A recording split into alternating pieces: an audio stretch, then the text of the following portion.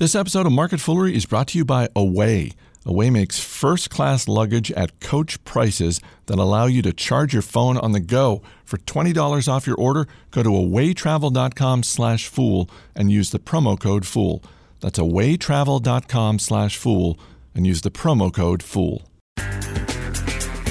From the South by Southwest podcast stage in Austin, Texas, this is Market Foolery for Monday, March 13th.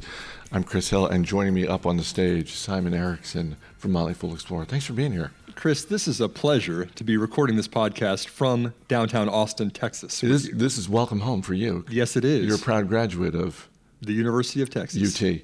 Hook 'em horns. It's great to be back. We were here last year. The podcast stage was set up at the trade show. It was a great setup. This is even better. So we're really psyched to be here. We're going to be here all week. A bunch of things to get to. I know that we're just sort of kicking off South by Southwest, so you haven't had the chance to see a whole lot yet. But what have you seen so far that's caught your attention? Well, this morning we went to the Panasonic Smart Home, which has been very interesting because this is kind of bringing the Internet of Things to the home. And it was interesting to see this because Panasonic is not approaching this in terms of the devices or even thinking about it that way. They're thinking about it in terms of the experience for people when they're home. You want to be relaxed, you want to be motivated, you want to be ambitious, whatever your mood is, they're developing products to improve your overall experience. So they have devices that are like digital wall art or a concierge food delivery or food analyzing machines to tell you what you're eating or robots. Wait. We'll get to the robots in a second. I need a machine to analyze what I'm eating? You can count calories and exactly what is in everything that you're eating all the time in 15 seconds in a machine that's in your kitchen. I don't want to do that. I don't want to know how many calories are in the terrible food that I'm eating. They told me you're not their target customer. Okay, that's good. Specifically. And you've got robots that can dry clean your clothes and fold your suits. So it's again, all about the experience of what consumers want to do. Price points on these are very high right now. I would think so. But it's early adopters, and we're going to see more and more of this in the next couple of years. Are you surprised that Panasonic is the one behind this? Not from the standpoint of just the product side. I mean, but they are very much sort of consumer electronics brand. This is really ambitious for a company like this to go to. If you tell me Panasonic is building stuff for the home, that makes sense to me. When you tell me that what they're trying to do is robots that are going to fold my dry cleaning, that really seems like a stretch. They have a new team. It's called the Catapult team that's working specifically on this opportunity. And my favorite, I didn't even mention yet to you, Chris, a smart sake cooling machine. Wait a minute. Like the drink sake? Correct. Aren't you supposed to drink that warm? Well, this is a smart machine that will analyze even more about the sake that you're drinking and what the temperature it's being served at. It's amazing. Again, the smart home is more than just devices. We always think about it kind of Internet of Things. Okay, what's the neat gizmo and gadget that I'm going to connect? They're taking a more overall perspective, which I think could be interesting to see what people are actually buying. So something you and I have talked about before is when you look at driverless cars and sort of the race for companies to develop driverless cars, smarter cars, all of that, we have, over the last 5 years or so, seen two basic approaches. One is the go-it-alone approach. The other is we're going to try and team up with as many different companies as we can, and we're going to get this done together, but we're going to be the leader in this. Are we seeing that play out in the smart home as well? Because Panasonic, not necessarily the first company I think of when I think about the smart home, but do you expect to see, and where I'm going with this is investors trying to benefit from the rise in the smart home. There's no doubt in my mind that this is going to be a really big industry, but I'm just curious if we're going to see the same sort of thing play out in the smart home that we've seen play out with driverless cars. I think that the value is in the ecosystem. Just like Apple has hooked people into consumer electronic devices, the electronic devices that are in the smart home is going to be all about energy efficiency and the experience that is trying to be created. So I would think that you do want to have a company, whether it's Panasonic, whether it's Google Nest, whether it's Amazon Alexa, controlling that whole experience so that they can offer you the best lower power bill and the best overall experience. We just visited a smart home out in Virginia not too long ago, completely powered by Alexa. Every device in there, you could tell, the Amazon Echo, you say Alexa, and it will adjust your thermostat. It'll turn on the lighting. It'll play music. but it's that whole experience rather than just the device, which is where the real value is. Before we move on, just one question about Google, because it really seemed like for a couple of years there, we heard a lot of stuff about the Nest, and that was their entry into the smart home. To what degree has that been backburnered by Alphabet? Because I don't really hear anything about that. I hear a lot about Google Home and sort of their foray into the home assistant in the way that Amazon has the Echo, Google's got the Google Home device. That really seems like that's where they're placing their bets now. I would think that would be an accurate statement. I think that they are testing a lot of ways to get into this consumer home market, one through the Google Assistant, one through the Nest thermostat. They're constantly prioritizing projects, and there's going to be projects that will be higher up on the list, but they haven't forgotten about the opportunity. All right, like I said, it's early in the week for South by Southwest. What are things that you've got on your schedule that you're looking forward to seeing, people that you might be interested in hearing from, or just sessions you're interested in checking out? Holy cow. Okay, how many on those lists are you limiting me to? I mean, how many things would you like me to say? That I will say, that is one of the things that is sort of the blessing and the curse of South by Southwest. There are so many programs, there are so many great sessions. And I mean, I'm not attempting to go to as many things as you are. And even when I look at my schedule, I'm seeing sort of competing sessions in two separate buildings. And at the end of the day, you got to choose. We will be very, very busy here for the next several days at South by Southwest. Just to rapid fire off a few that are very interesting to me. Thad Starner from Georgia Tech is working on a project for wearable devices for service animals, where they can actually communicate information back for search and rescue missions and other things. I think that's going to be very interesting. We're going to have an interview with him this afternoon.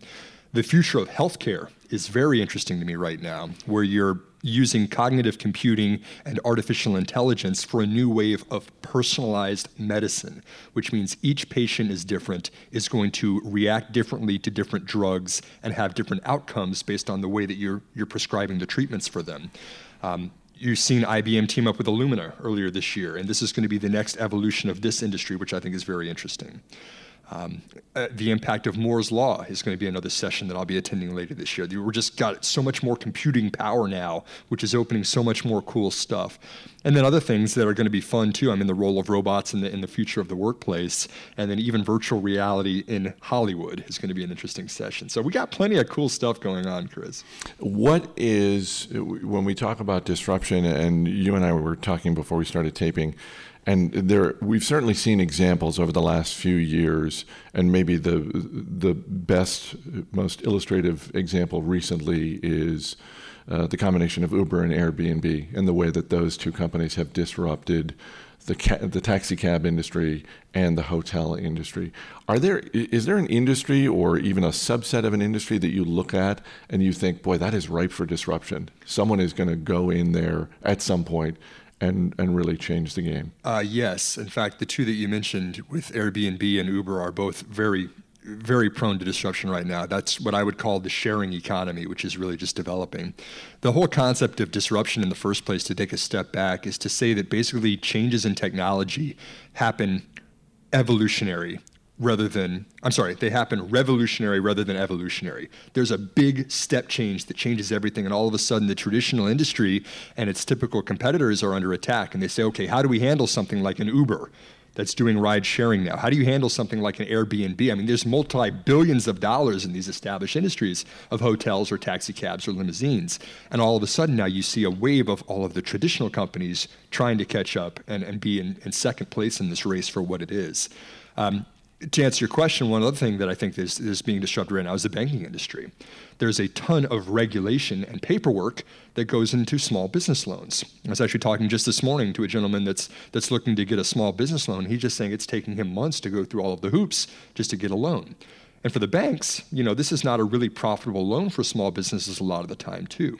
So you're starting to see peer-to-peer lending. You're starting to see these platforms rise up where individual investors who want to perhaps participate in a certain business or industry can start funding those businesses. Of course, you've seen Kickstarter and other kind of platforms like that too.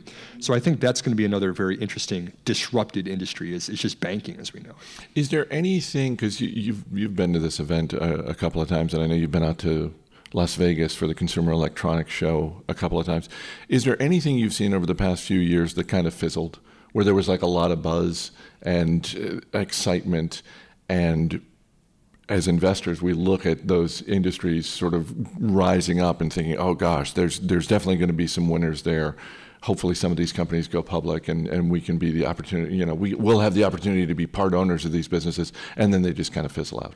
Well, I think that's a very good point, Chris, is that growth investing needs to respect the hype cycle, which is technology and its adoption doesn't necessarily follow the media headlines.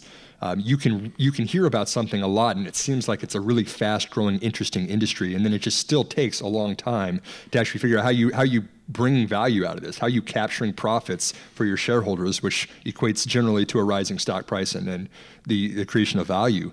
One example a couple of years ago we saw was 3D printing. 3D printing was all over the media. This was the biggest thing that was going on. It was going to just change every industry out there. But I think that still we're in that kind of still growing phase. It's going through growing pains of figuring out, okay, where are we really going to be using this outside of prototyping and smaller jobs? I think to some extent we're seeing that in virtual reality today. We do have the Oculus. We do have a couple other headsets that are out there, and we've seen companies like Magically kind of developing what this is going to look like. But I think it's getting a lot more attention than there actually is applications yet. So we're going to see this develop in several more years, but we're not just there just yet. All right, before we move on, got to say thanks to our friends at Away. They're sponsoring South by Southwest week for us here at Market Foolery. Away makes affordable, high-quality suitcases that charge your phone and start at just $225. By cutting out the middleman, Away is able to offer the perfect luggage made with high-quality materials at a much lower price. 2 USB ports and a high-capacity battery that allow you to charge multiple devices.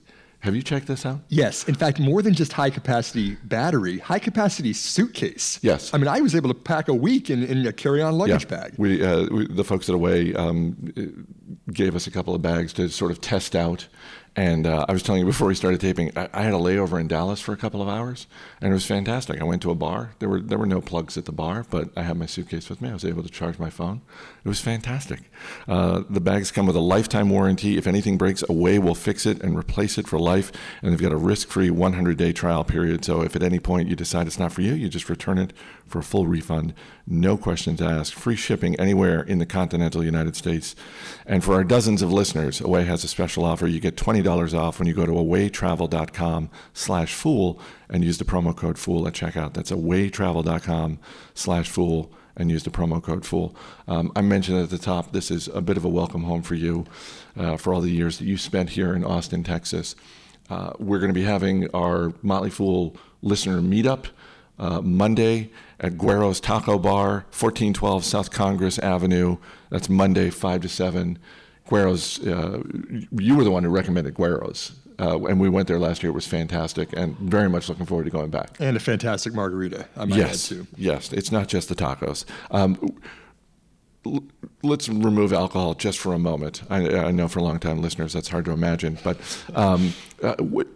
there are a lot of reasons to come to Austin, Texas. I mean, we're here for South by Southwest. We're really excited to be here.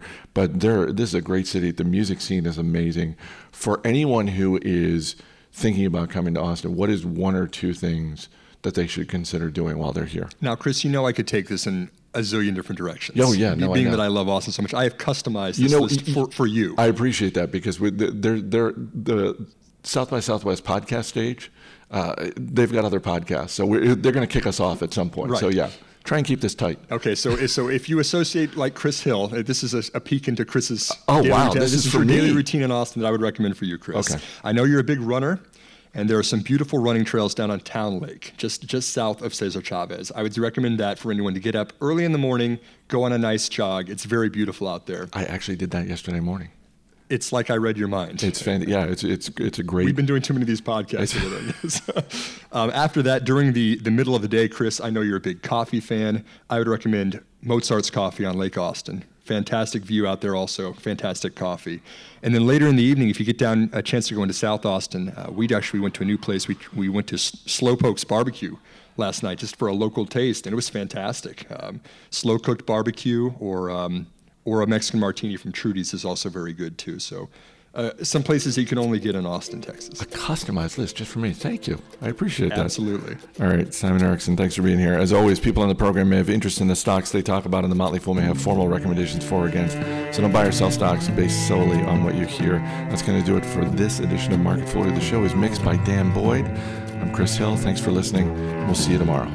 There's too much noise on 6th Street, like a brick in a washing machine. And the alleys look like bed sheets, wrinkled in the morning haze of gray routine. And the tangerines and coffee, the sweetest taste, could always drive you up a wall. If hunger is a freight train, then the pain unfolds the maps of urban sprawl. I made a comeback in a time and forced to memorize the lines upon the pavement and the page, behind the scenes and on the stage. Ooh, Empire escapade for two. Ooh, an alley serenading view. Oh, the modern day begin, the loudest silence ever made came printed on the faded page today.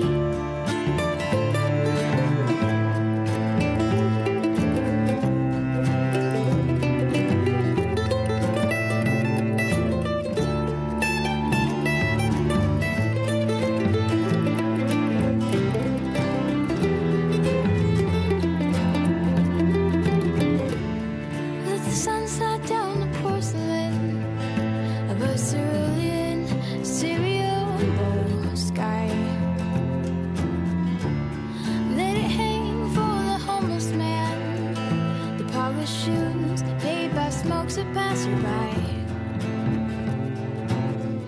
You all just turn into suburban fathers. Your claim to game wrapped around your fleeting cigarette. Why have a broken heart to hurt when I could always come at you hand to hand? We hold our jackets at the sleeves. One hand gives while one receives. And though the warmth spreads underneath, the cold wind nips like wolfish teeth. Ooh, a fire escapade for two. Ooh, an alley serenading view.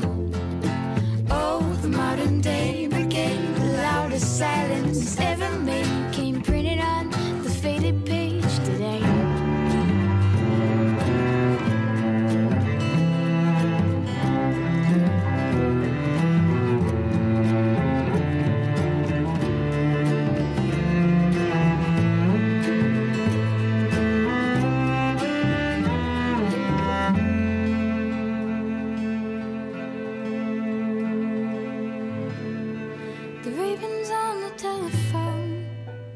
Nevermore, those frozen talons on the wire. Look upon those Avi militants, touching shoulders like a feathered Gothic choir. Even in the depths of winter, those frigid splinters can't withstand the warmth we hold. The warpath to destruction is paved with good intentions, but not all good is gold. So knock my cars to the station floor and watch me eye the closest door. You've earned a place in memory, the price you pay for cruelty. Ooh, a fire escapade for two. Ooh, an alley serenading view. Oh, the modern day brigade, the loudest silence ever made came printed on the faded page today. Ooh, a fire escapade for two. Ooh, an alley serenading view. Oh, the modern day brigade, the loudest silence ever made came printed on the faded page today.